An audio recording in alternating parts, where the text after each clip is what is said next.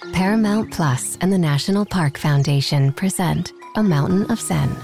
This Earth Week, you can live stream 7 national parks for 7 days on Paramount Plus. Paramount Plus, official streaming partner of the National Park Foundation.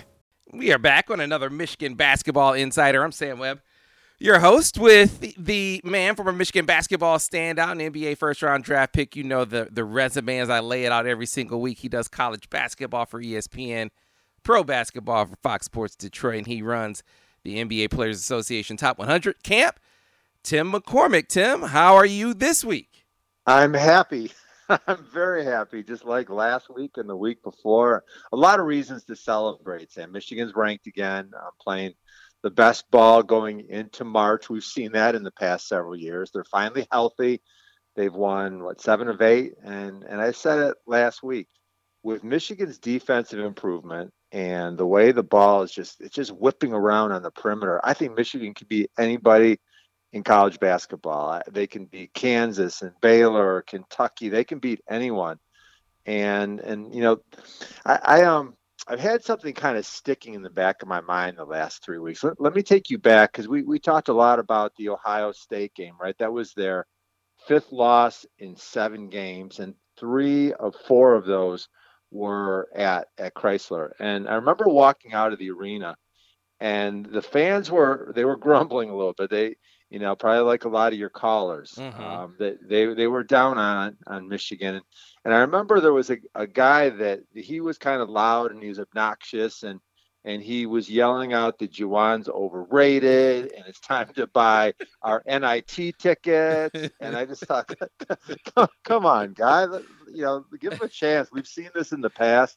And so now all of a sudden, the fact that Michigan's healthy, it's a really good evolving story. 5 wins in a row, and it feels very familiar to me. Yeah, one thing I found out in this job, Tim, talking to folks on the radio, dealing with people on the message boards, dealing with people in crowds, the majority of the population, I don't think I would want to be in the foxhole or the bunker with, man. They're going to bail on you in a heartbeat. They're going to bail on me, not have very much composure in the face of adversity. I think that's just the nature of the beast. But that's why that's what makes good leadership so important, because just you look at where the team was at that point, losing to Ohio State, a game that was a game that you felt like was in their grasp, and to let that one drop with Michigan State right around the corner, to be able to keep the team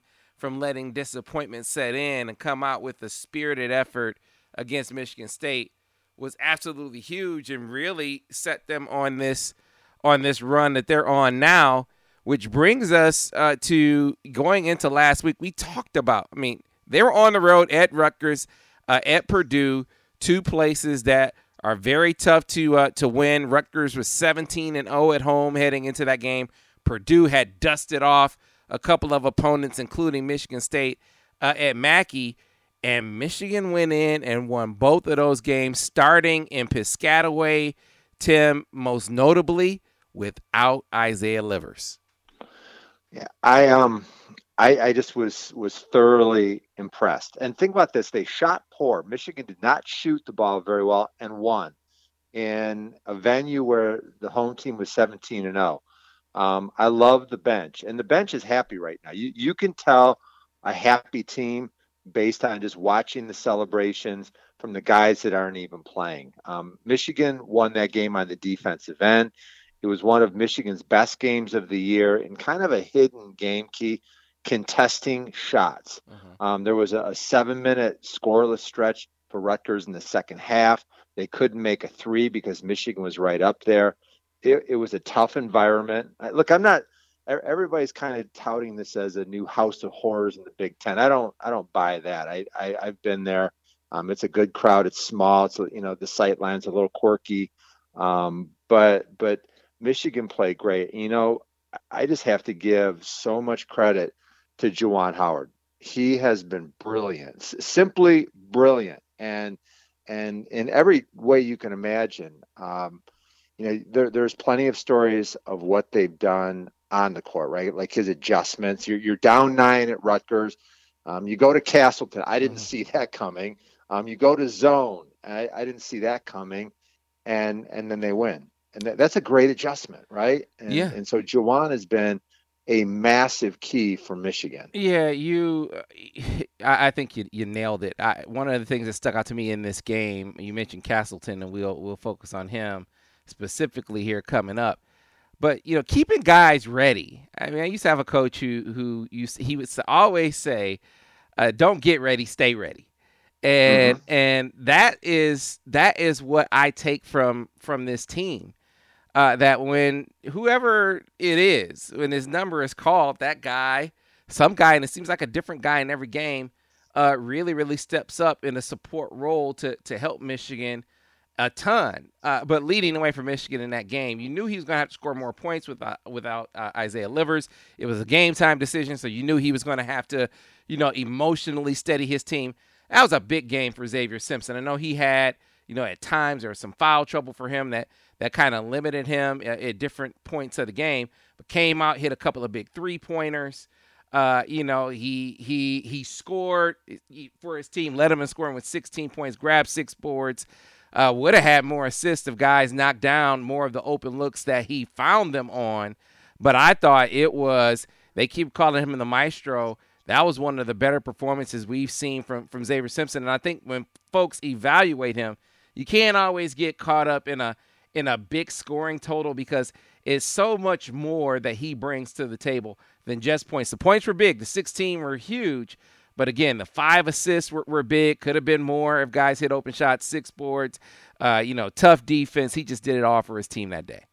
There was a lot of pressure on him as well. And sort of the benchmark I always look to, if you're gonna win a game in the Big Ten, you really need 3 guys that have exceptional games. And if you look at Michigan against Rutgers, the only starter that you would say, man, that guy was good, would have been Xavier. I liked what DeJulius did. He was good off the bench in a support role. I liked what Castleton did, but really Xavier Simpson was the guy, and he played a very positive game. He was very upbeat and confident. And I know, on this call, I'm going to keep going back to Juwan because I see glimpses of it every time he's in a press conference and in his post-game interviews. He is so confident and upbeat. You never hear a negative word, right? Mm-hmm. No, never. And when he talks to his players and his coaches, it's upbeat. And guess what? The reason that 5-star guys are lining up to play for him is because when they come in and they talk to Michigan's players, they rave about the positive environment. And so we talked already about Xavier and how good he is. He's being mentored and tutored, and he's getting better.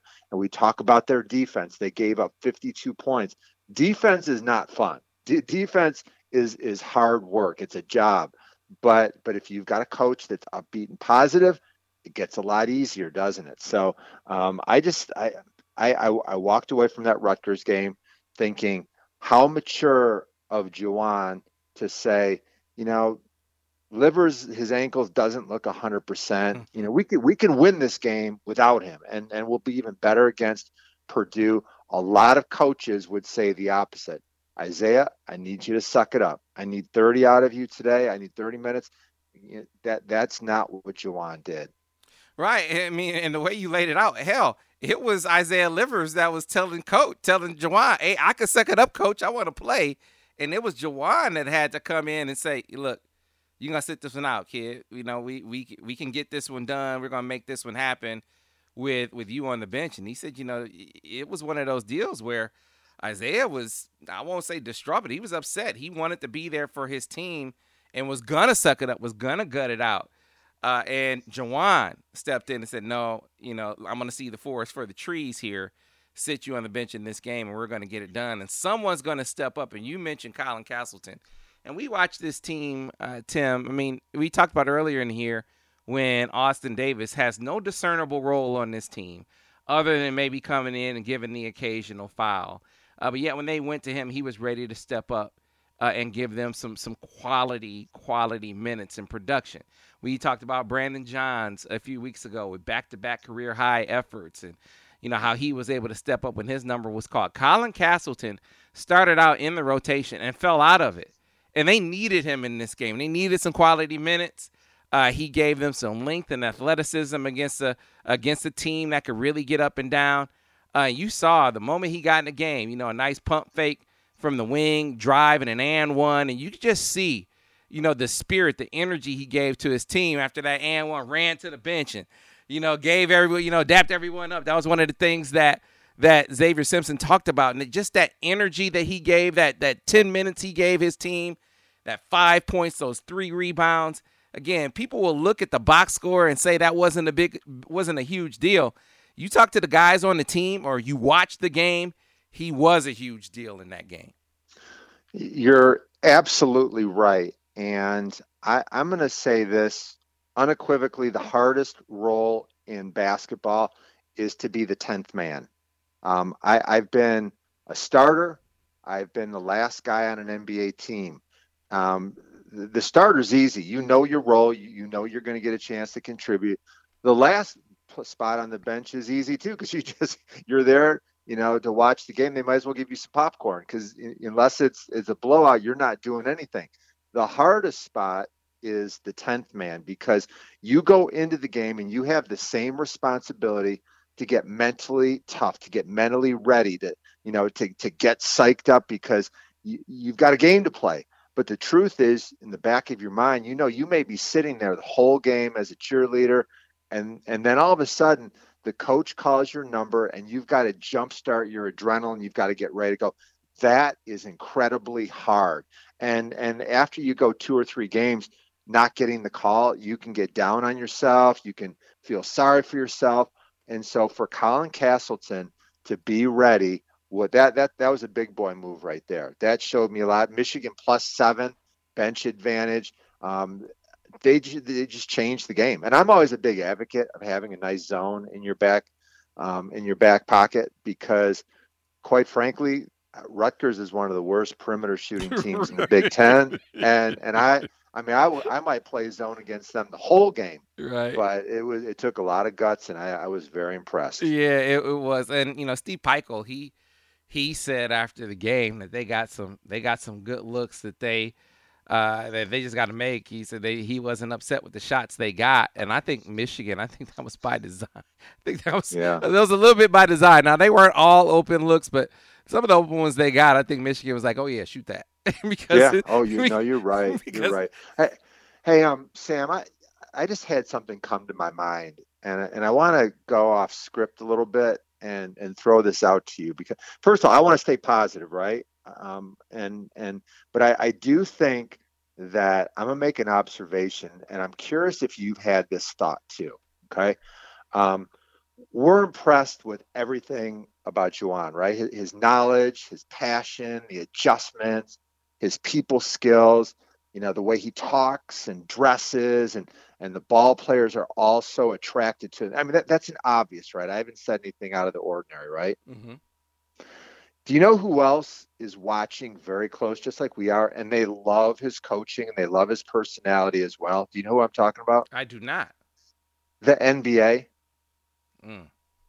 Don't think for a second that in the inner circles of the league, everybody is watching Juwan Howard and how loved he is by his players and his relationships and his recruiting.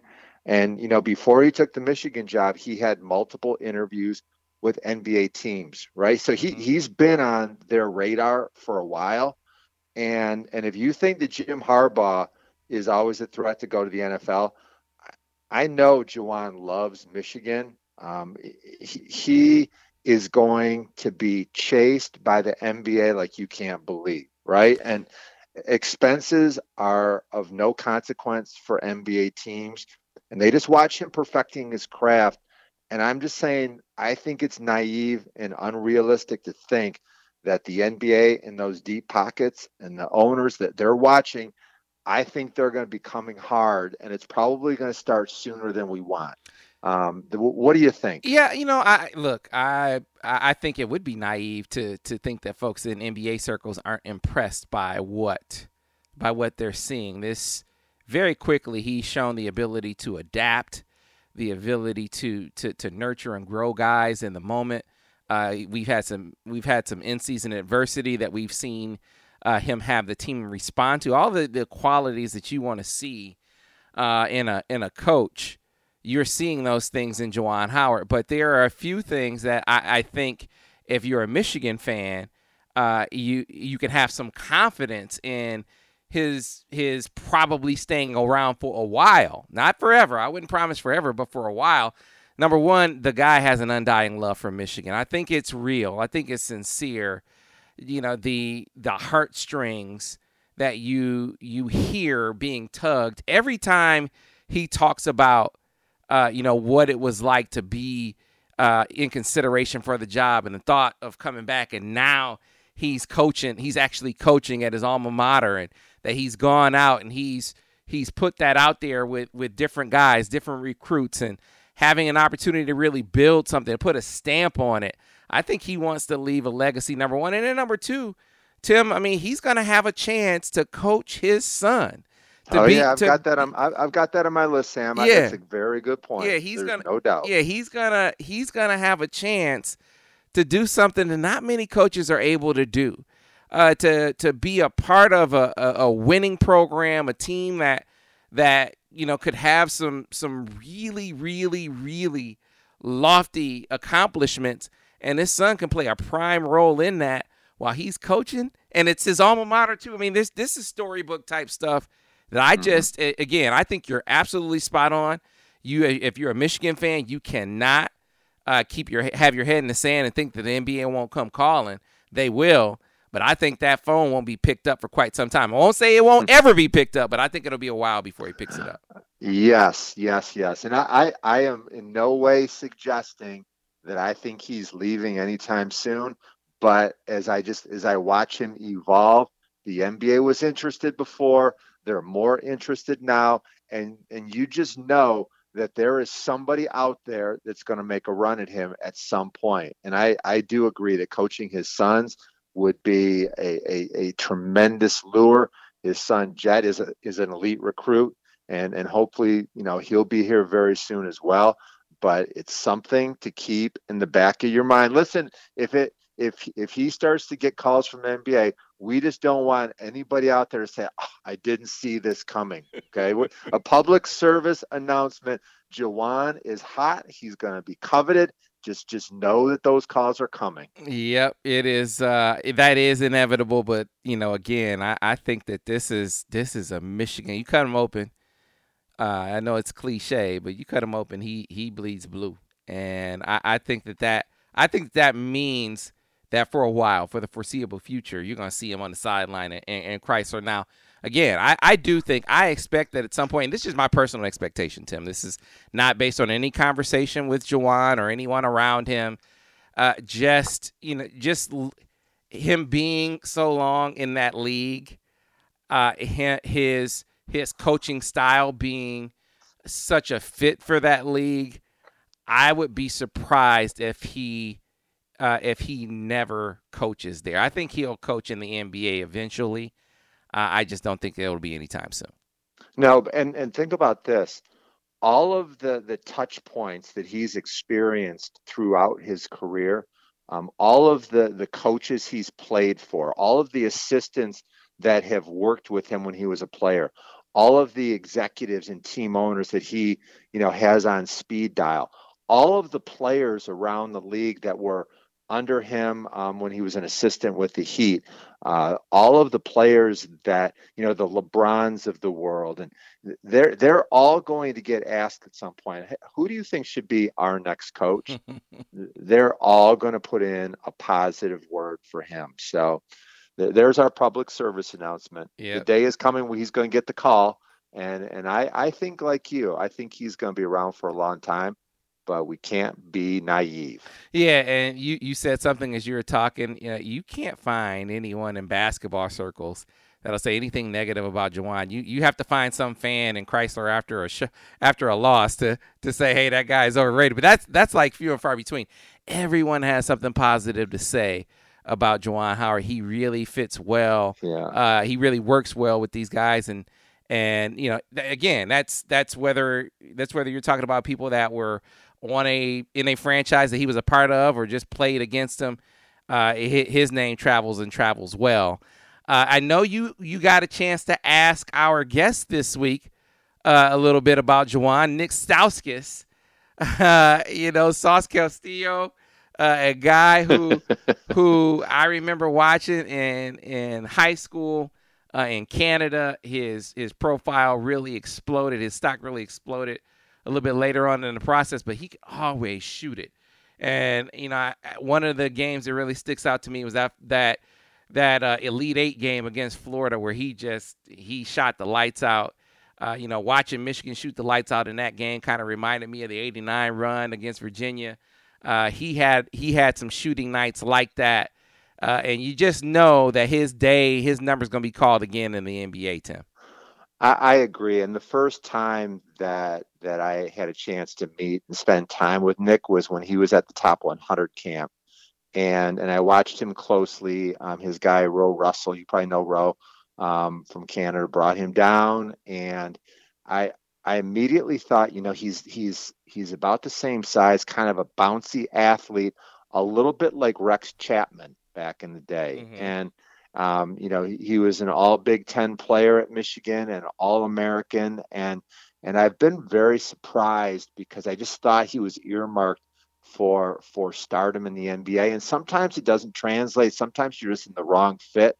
But I do believe that he's got a big future still in the NBA. 5 teams in 5 years. He's recovering from some knee surgery. Wish him the best of luck. But I look at Nik Stauskas as one of my favorite guards in Michigan basketball history. Mine as well. So let's get right to it. Here is Tim McCormick with Nik Stauskas. All right, our guest today on podcast number 17 is truly one of the best shooting guards in Michigan basketball history. Number 11, Nik Stauskas. So glad to have you join us here. Oh, thanks for having me, Tim.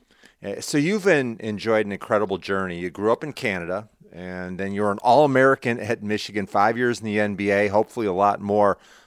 Give us a little update on what you're doing now.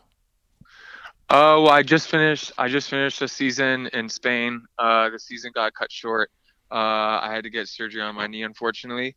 But it was my first experience overseas in the EuroLeague, and it was eye-opening. It was an enjoyable experience.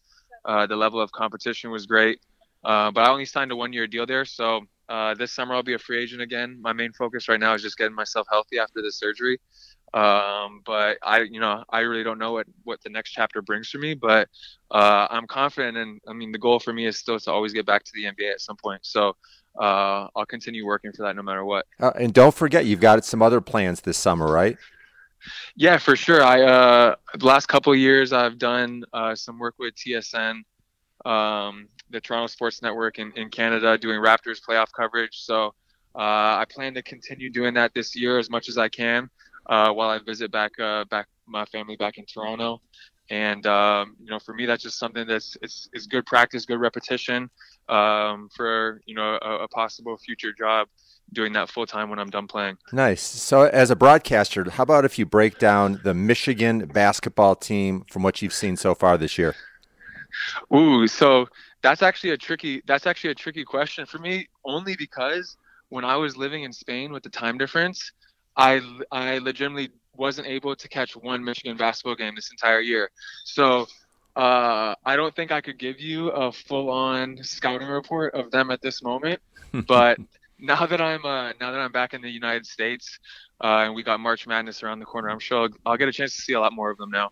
Well, that's a reason next year. Make sure you're in the NBA so you can watch all the games. Exactly. Yeah, of course, it's easier to keep up that way. Yeah. So, did you have a chance to build any kind of a relationship with Juwan Howard? Do you know him at all? I know him a little bit. Yeah. Over the course of my 5 years in the NBA, he was with the Heat the whole time, and we always made it a point just to say hi to each other. I feel like everyone who's, from the University of Michigan, we feel a special connection together. At least I do. So I try to go out of my way just to say hi to people who are Michigan alums. And Juwan's always been super nice and supportive. So from what I know, he's a great guy. Good. So, Nik, 2014, big year for you. Big Ten Player of the Year, and All-American. Looking back, what was your favorite Michigan memory from your basketball days there? Man, favorite Michigan basketball memory. Probably my freshman year, just getting an opportunity to play in the Final Four, playing the national championship game, and just making that NCAA tournament run. Like, for a basketball player, I don't think there's anything like it. Just you're 18, 19 years old. It's your first time playing on such a big stage, and you establish such great relationships and bonds with your teammates and coaches. And I know for me that year we went to the Final Four. It just felt like that team was it was a real family. So for me, that was probably like one of the most enjoyable basketball experiences of my entire life. Yeah, playing in massive arenas and with all that pressure, were you nervous? Is it hard to shoot with those backgrounds? What was it like playing in the Final Four?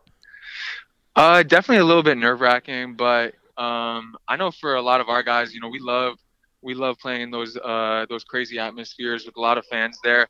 I'd say the one difference for me, like there was a little bit of a depth perception struggle for me.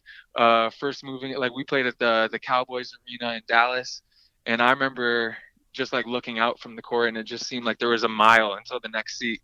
So that was kind of different experience for me, but. Like I said, we truly enjoyed playing in bigger environments with hostile crowds. Yeah. Do you keep in touch with your teammates? And if you had to pick one, who's your favorite teammate?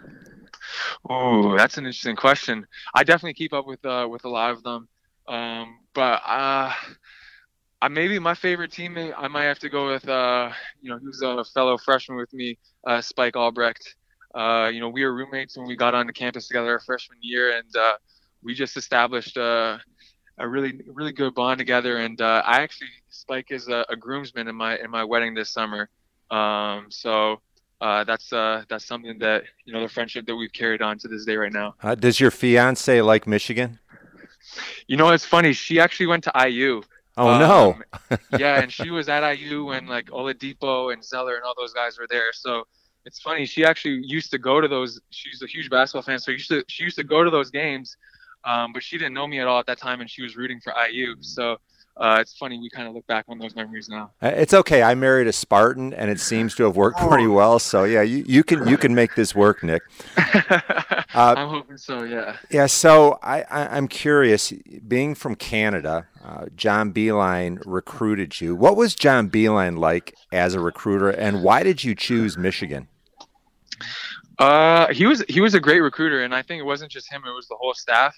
His assistants as well. They just did a great job of connecting with me. But for me, Michigan it made so much sense. At the time, they were a great up and coming team. And I remember, right before I was coming in, their two guards, Stu Douglas and Zach Novak, they were both graduating. And for me, I looked at it as a huge opportunity to, come in and play for a big time program under a big time coach like Coach Beilein, and have a chance for legitimate minutes and to make a run in the tournament. And, luckily for me, that kind of all ended up working out. Yeah. So I'm curious, you played for Coach Beilein. You also played for the Cavs, so you kind of know their culture. Are you at all surprised that it didn't work out for Coach Beilein in Cleveland? And the thought is he's very structured, right? Meticulous. Yeah. And the NBA players are so artistic and creative. Did you foresee any of this, or were you surprised? Yeah, I mean, definitely I knew there would be some struggles because for any coach who's going from college to NBA, there's going to be major adjustments. But, I also, there's part of me that feels like he wasn't given fully a fair chance. Things were kind of cut short, and, even though things really weren't working this year, it takes more than just a couple of months for someone to turn things around. So I would have loved to see him get a little bit more of an opportunity, but, I also know the NBA it's a business, and, when things don't work, teams have to owners, teams, managers, they have to make decisions. So, Coach Beilein's a great coach. He's well respected no matter where he goes, whether that's, NBA or college. But, I wish it would have worked out a little bit better for him. I feel bad. Man, I hope he gets another shot. And yeah, I hope so as well, for sure. Yeah.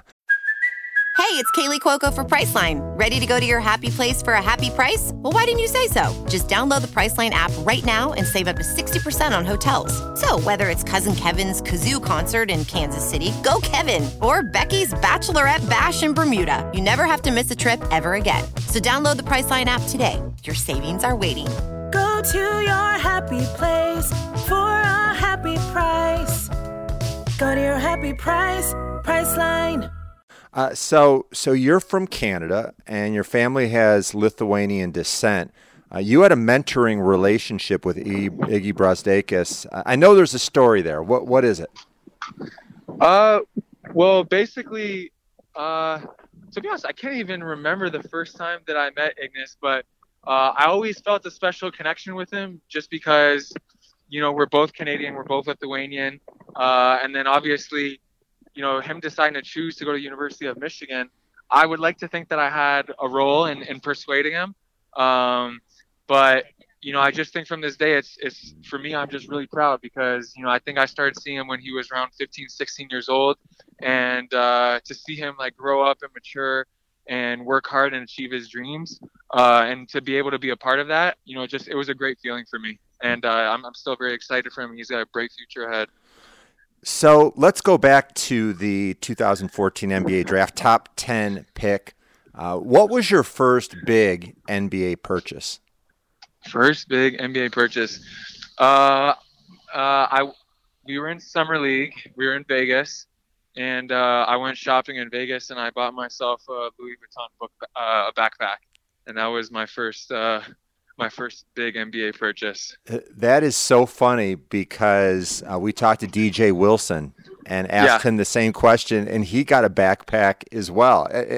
Is that really a high level purchase?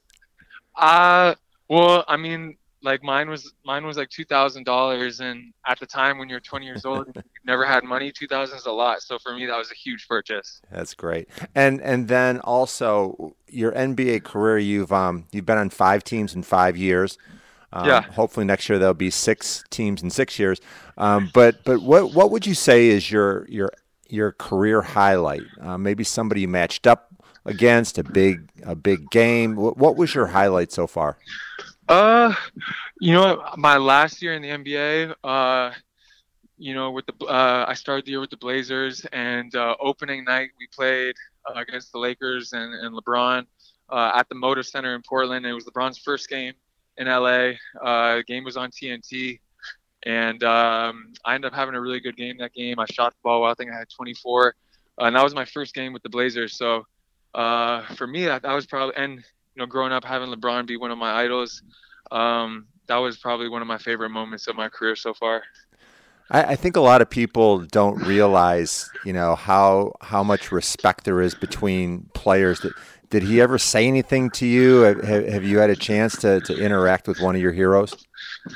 Not on a personal level, but I mean, just getting to go up against someone on the court is good enough for me. I haven't really been able to establish off the court relationship with them, but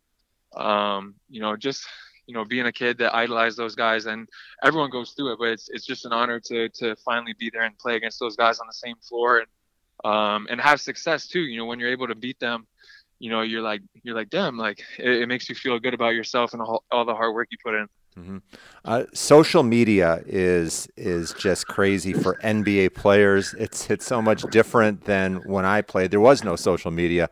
Do you find that your social media game is pretty strong? Have you de-emphasized it? And maybe who's the most famous person that you have ever had follow you? Well, for me, I used to love Twitter. And that's something that I no longer really use. And I felt like there was just so many negative interactions on there with fans and, their opinions. And at a certain point, I just felt like it wasn't benefiting me anymore. So I stopped using it. But I still personally, I love Instagram. I use Instagram all the time. And sorry, I forgot. What was the last question? Yeah. Have you ever had any big time people, someone that you said, I can't believe they're following me? Oh, someone that I couldn't believe they're following me. Oh yeah, there's this DJ that a lot of people really love. His name's Diplo, and to be honest, I mean I don't really know of him that much, but my fiance and all of her friends like love him, and he was following me because I think he's from Philly or he lives in Philly, and like my fiance was freaking out about it, but I didn't even really know the significance, but she told me it was a big deal. Yeah, and I always want to know, who's the most famous person in your cell phone? The most famous person in my cell phone, probably Shaq. Shaq. Wow. How did that happen? Well, because Shaq had, I got drafted to the Kings, and Shaq has a role with the Sacramento Kings. I can't remember exactly what his title was, but he's involved with the team, or at least he was at the time. And so my rookie year, I connected with him a little bit. He may have changed it since then. Yeah, it might not be the right number anymore, but I don't really try to text Shaq that much, so it's okay. Yeah. Well, final question, Nick. What are your plans moving forward? You know, I know you want to get back into the NBA, get healthy first. You've got your wedding next summer. What are you looking to do long term? I mean, for me, the goal is definitely to have a long and successful NBA career. Like I was blessed to already, play 5 years there, but I feel like I have a lot of good basketball left in me. So that's definitely the goal. But then obviously getting married this summer and starting a family, like those are also things that are important to me. So it's just it's a great time to be alive right now. There's a lot of good stuff happening. My advice to you is, when she asks you about China patterns and what you want as your entree, always have an opinion. Never say I don't care. Got it? Okay, I would take that piece of advice. Thank you. All right, and Nick, you're one of my favorite people, one of my favorite Michigan players of all time, and I just thank you so much for joining the Michigan Basketball Insider Podcast. Thank you. Thank you, Tim. I appreciate you having me. We're back here on the Michigan Basketball Insider. Sam Webb and Tim McCormick, and Tim, you talked about with Nick 5 NBA teams in 5 years. Trying to find that home, going over to Spain, going overseas and having that experience. I think it's one of those things that respite from the NBA to kind of get your bearings, for teams to kind of see, see what's around. There aren't many shooters in the NBA like Nik Stauskas. So that's one of the reasons why I think he's going to be back. You look around, teams get a chance to look around to see what they're missing, and a whole lot of teams in the NBA are missing shooting, and I think that's one of the reasons why you're going to see Nik Stauskas back on the NBA roster pretty soon. In the analytical world, it's all about shooting and spreading the court. I remember the YouTube video right at Christmas. Do you remember that? Mm-hmm. Where he made like 46 out of 53s on Christmas Eve. Mm-hmm. And so you can't fake that. And I watched the whole thing and counted them. And I do think that this is going to be a really fun time in Nick's life. He's getting married this summer, which is really impressive, an impressive part of your life, because it just changes your mindset. All of a sudden you're thinking, okay, I am responsible for someone. I'm going to have kids. I've got to think about my future. What am I going to do for the next 40 years of my life, the next 50 years of my life? And I've seen a lot of players get refocused. They've been to Europe and they say, man, I like NBA better, and their game gets even more fine-tuned. His knee's been bothering him a little bit, so now all of a sudden he gets a reset in that area. I just wish Nick nothing but the best. Yeah, I reflect upon a conversation that you and I had after you interviewed Duncan Robinson, and obviously Duncan is having a great year, and part of me just wonders if the circumstances, as far as their path to the NBA, if the circumstances are kind of affecting the outcome, if you will, that there wasn't a whole lot of pressure on Duncan to do much of anything coming out the gate, right? I mean, anything Duncan Robinson did in the way of a contribution was going to be gravy, was totally unexpected. So he was able to play pressure-free, whereas Nick comes in and he has, Big Ten Player of the Year and lottery. He has those kinds of expectations heaped upon him on a team that wasn't good. That's the other thing. You got Duncan Robinson on a good team. So, those dynamics, I think, are all things from a circumstantial standpoint that I think have maybe tethered Nik's progress a bit. That, again, I think it's just a matter of time. He spending a year overseas.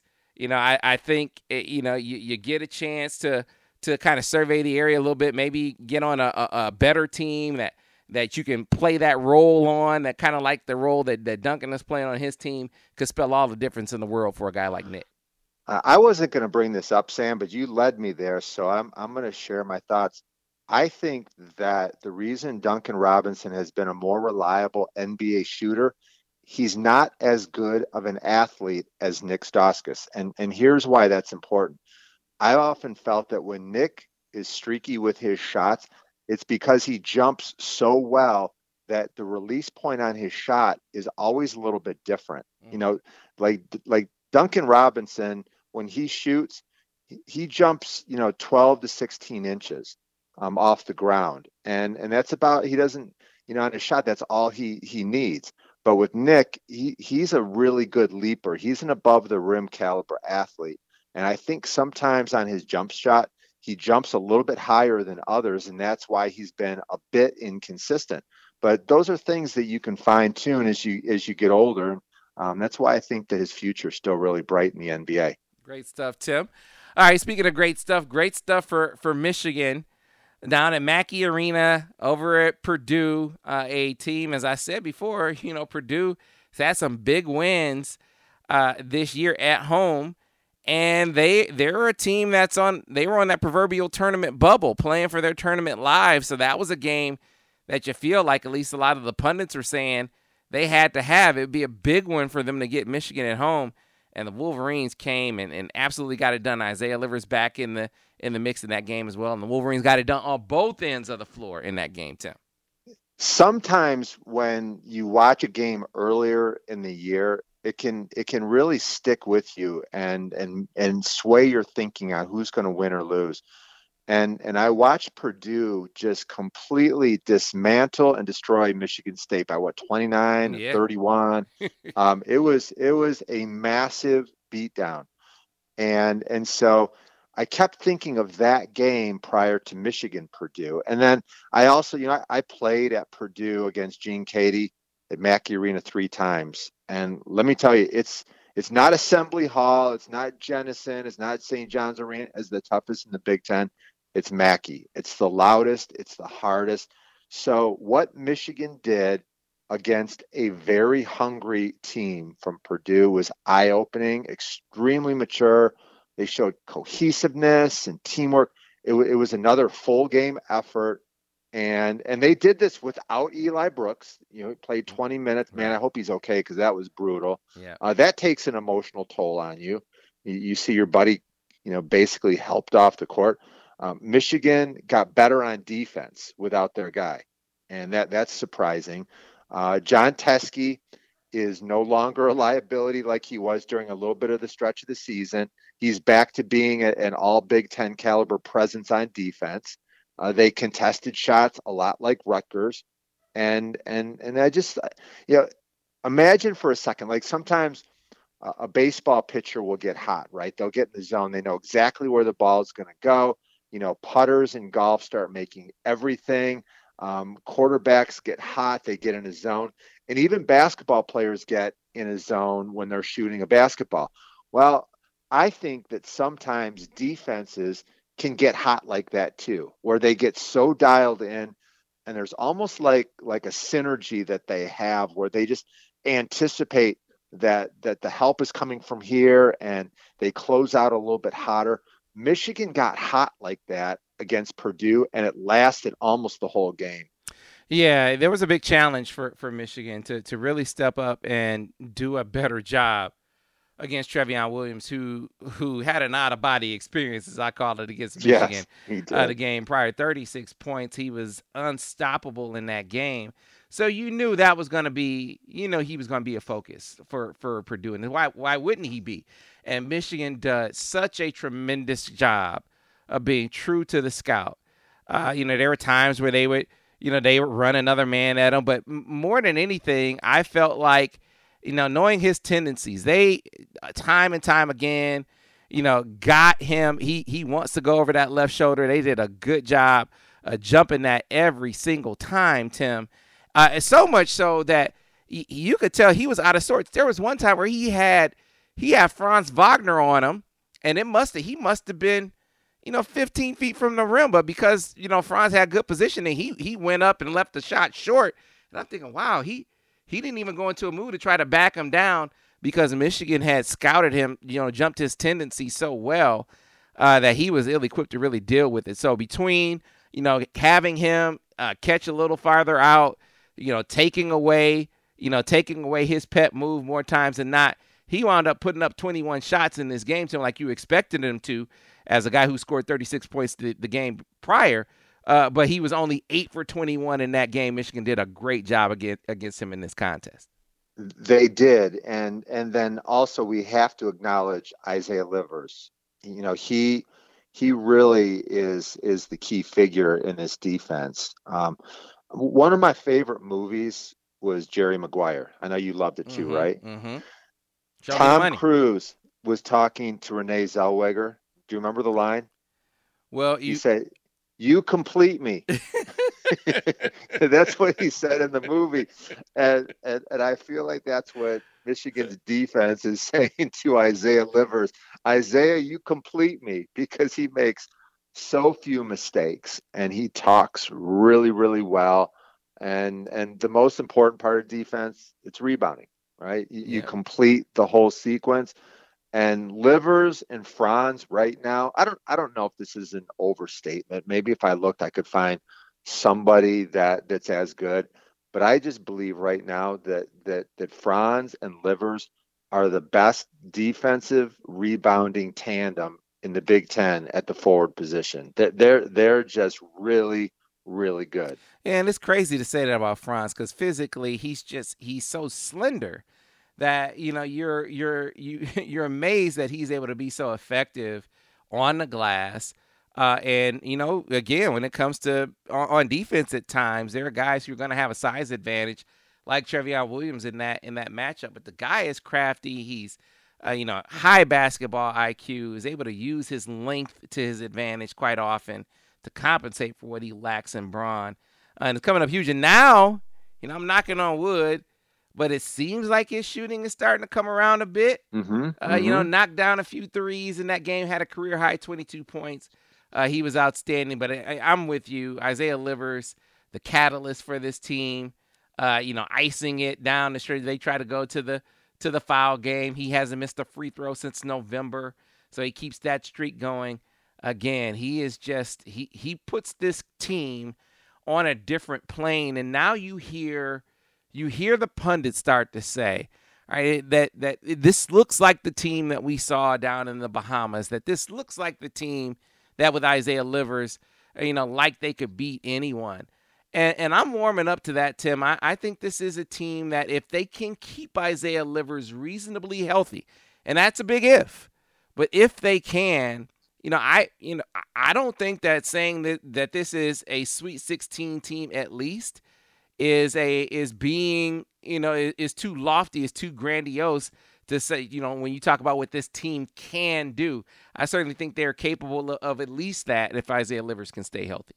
Oh, I say that without hesitating. They've got a big-time swagger right now, and it's the perfect time of the year to feel a little bit invincible. I promise you, if Michigan had a game tonight at Duke, at Kansas, at Maryland, they would step on the court believing that they were the favorite and they would win. I don't know if that's the case. I mean, those are tough venues, but it's that mindset. It's not about a couple of good practices, or you've got a little win streak, or you had an upset victory on the road, or a great motivational speech. It comes from sustained excellence. And Michigan is not lost now in 3 weeks, and they expect to win. And the greatest connector of players, the greatest boost of energy and confidence is when you go into somebody else's building and you walk off their court and it's silent, and you jump up and down and celebrate with your boys in their locker room after a win, that will build your confidence and expectations more than anything else. Yeah, I agree wholeheartedly. And you see other guys running in the form. You mentioned John Teskey, and I got to give him a shout out in this game because, again, John Teskey is a passer. Maybe he's had these struggles offensively, but I continue to believe that he is a plus passer as a 5-man, and we saw it really come to the fore in this game. 4 assists, second most for Michigan in the contest behind Xavier Simpson, who again, you won't see many games where you talk about a guy goes over 10. You're like, man, he played horribly. He shot poorly, but he didn't play horribly, Tim, as you saw. I thought him do a good job on both ends, but 6 assists and 7 rebounds didn't let his poor shooting really affect the rest of his game. Well, I look at the NCAA tournament, and if you said who's going to have like a monster game against Seton Hall in the Sweet 16, who's that guy? I think it's Teskey. I think it's Xavier Simpson, because they've been there and they're seniors, and also familiarity has created problems for both of them. Everybody's scouting report knows them so well. So how many times do we see Xavier get right hand layups now? Yeah. It doesn't happen. Right. And they know exactly. We talked about this Teskey. He's an angle scorer. He needs an angle to get by his guy a little bit, and they jump right on that left shoulder. But when you get to a game against Arizona State, in a Sweet 16 matchup, they don't know him very well. The players don't know him. And then all of a sudden you're going to see Xavier Simpson have 18 points and 11 rebounds, or 11 assists. And you're going to see Teskey have an 18-point game like he did early in the year. That's when you're going to see them shine. So that's part of the reason I really believe that Michigan is primed for a great March. Gotcha. All right. So, Tim, let's look ahead to this week for the Maize and Blue.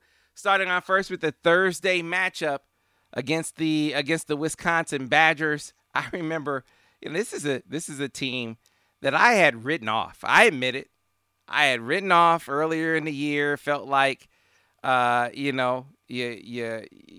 lose your second leading scorer to transfer. This is not a team that's really going to be able to get it together. And right after that happened, Tim, was when they knocked off Michigan State, and that was without Brad Davison too in that game, because he had been suspended for that contest. So no Kobe King and no Brad Davison in that game, and they went out and they won it. And that's when that was a little bit of jolt of act right for me. You can never write Wisconsin off. You look at the standings right now in league play. This is a team that's ahead of Michigan in the standings, 10-6, 17-10 overall. Under the circumstances, a pretty good showing for the Badgers. Badgers are going to be tough. It's a good team, and they're playing their best ball this season right now. They've won 4 in a row, and I believe 5 of 6. They remind me a little bit of Purdue. Good defense. They lack some of the perimeter playmakers that they've had in the past. Definitely better at home than on the road. But I like their big guys as the strength of their team. Nate Reavers is, he's going to get all Big Ten recognition. Micah Potter is playing better, 6'10" or so, very physical, low turnovers. They can beat you at the 3-point line. And you're right. After the slow start they had this year, it was easy to write them off. But if you look at the Ken Pom numbers and some of the bracket projections, I would say that right now Wisconsin might be like a 7 or an 8 seed. So it'll be a really high level environment and a great opportunity for a big win. And I think Michigan's going to play great against them. Yeah, make Nate Reavers. You know what I like to say? Make him play some defense. And Michigan has some guys that are really going to push him. I think that's going to be one of the keys to trying to keep him from having one of his stronger showings. But a guy who can hit threes, who can play in the lane, just a really versatile guy that they have to lead the way for them lead the way for them offensively. And then after that, it's, matching their grit. I don't care what Wisconsin team it is. They're always the team that's going to play you tough, play you physical, and have some grittiness. And then on this team, I'll say it, a dirty player in Brad Davis. I think Brad Davis is he's just a dirty guy, Tim. It may seem a little gratuitous for me to just find a way to throw it in there, but I feel like whenever you play Wisconsin, you gotta throw in there that you're going to be dealing with a guy that's a cheap shot artist. Maintaining your composure against that, not matching fire with fire, so to speak. And winning on the scoreboard is the best way to deal with a guy like that. Come on, Sam, don't hold back. Don't sugarcoat it. Tell me what you really think about Brad Davis. Yeah, he is. Right. And so then, from there, the Wolverines, after they take on Wisconsin, then it comes time to go down to Ohio State and take on the Buckeyes. Remember, we talked about this game a couple of weeks ago. They come in Ann Arbor seeming like, Michigan is going to hold on to get this one, and they are able to snatch that victory on Michigan's home floor. Now the Wolverines are going to go and try to exact a little bit of revenge.